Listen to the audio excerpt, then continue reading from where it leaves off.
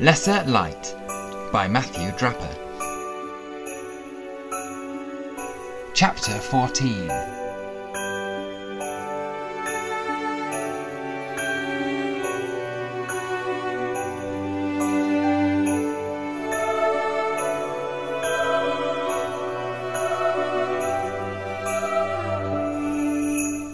I could not fully understand the wording on the death certificate. I had arrived home late yesterday, over an hour after I was supposed to meet his family at his mum's house. By the time I was changed and ready, it was nearer 7 than 5. He thought I did not care enough about sharing time with his family. I tried to explain about Oscar, about wanting to find out, but he told me, "You're living in the past." The present was here, with him, with his family. The past I couldn't even be sure of, so why live there? I was trying to live in the moment. I was attempting to pull myself forward into this place, with this family in this house. But something seemed to stretch me backwards, like elastic was attached to my shoulders and knees, dragging me into history, even as I scrabbled to hold on to the present. Rocco did not understand time in this way. He thought about his needs and wants for today. Yesterday's problems evaporated faster than the morning mist. Hungry? He would make a sandwich and not dwell on it any further. Sleepy? Go to bed. Horny? Well, not like me. I ruminated on every decision, scared I might make the wrong one, worried something I said or did or didn't do might haunt me forever. Again.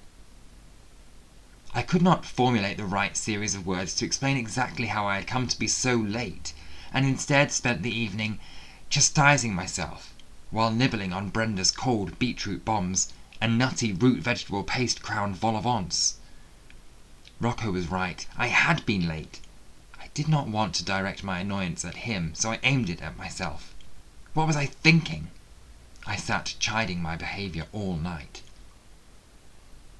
In the morning, with a bowl of Cocoa Pops crackling quietly into mush in a bowl in front of me, and Oscar's files unfolded on the table in the lounge at home, I did know what I was thinking.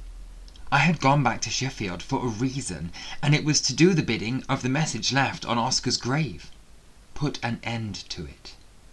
I could not fully understand the wording on the death certificate, but I can make out most of the details when combined with the notes a doctor had typed up to present his explanation of the death to the coroner at the inquest.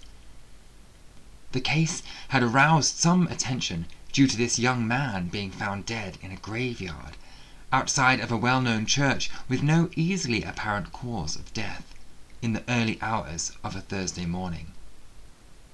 Considering we had seen him die, we should have known before the news presenters did.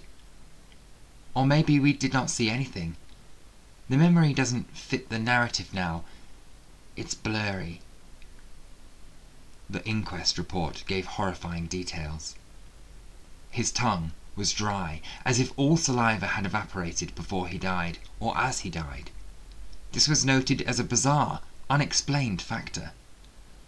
Cause of death was listed as asphyxiation, suffocation from loss of breath. He would have lost consciousness from loss of oxygen to the brain. His lungs were ruptured, shredded, but still in place. Bone dry, all liquid evaporated and gone from them, as though pulled out. As for the rest of his body, he was entirely covered in bruising. There was severe tissue damage below the skin, the space around his joints heavily swollen. The doctor could not present an explanation for the damage, suggesting the young man had seemed severely bruised, as if dropped from a great height. The doctor indicated the damage was most consistent with being suddenly evacuated from a plane. Lack of oxygen from the pressure difference, bruising from impact. However, no bones were broken. There was swelling around joints and below the skin, but no breakages from a heavy impact. Internal organs, beside the lungs, were undamaged, save from increased blood pressure causing strain on the heart in the last few moments before death. We had not known these details at the time.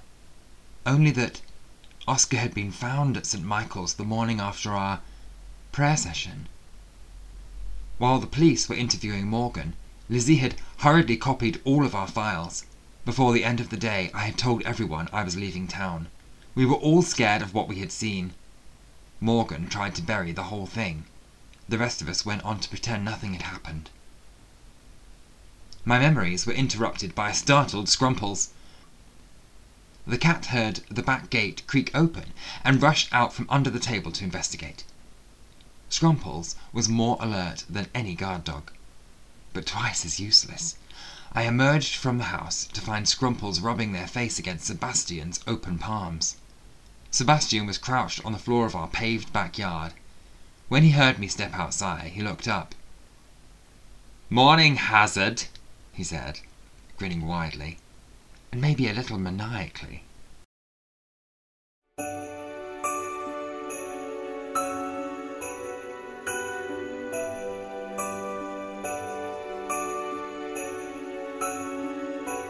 Lesser Light is an online event.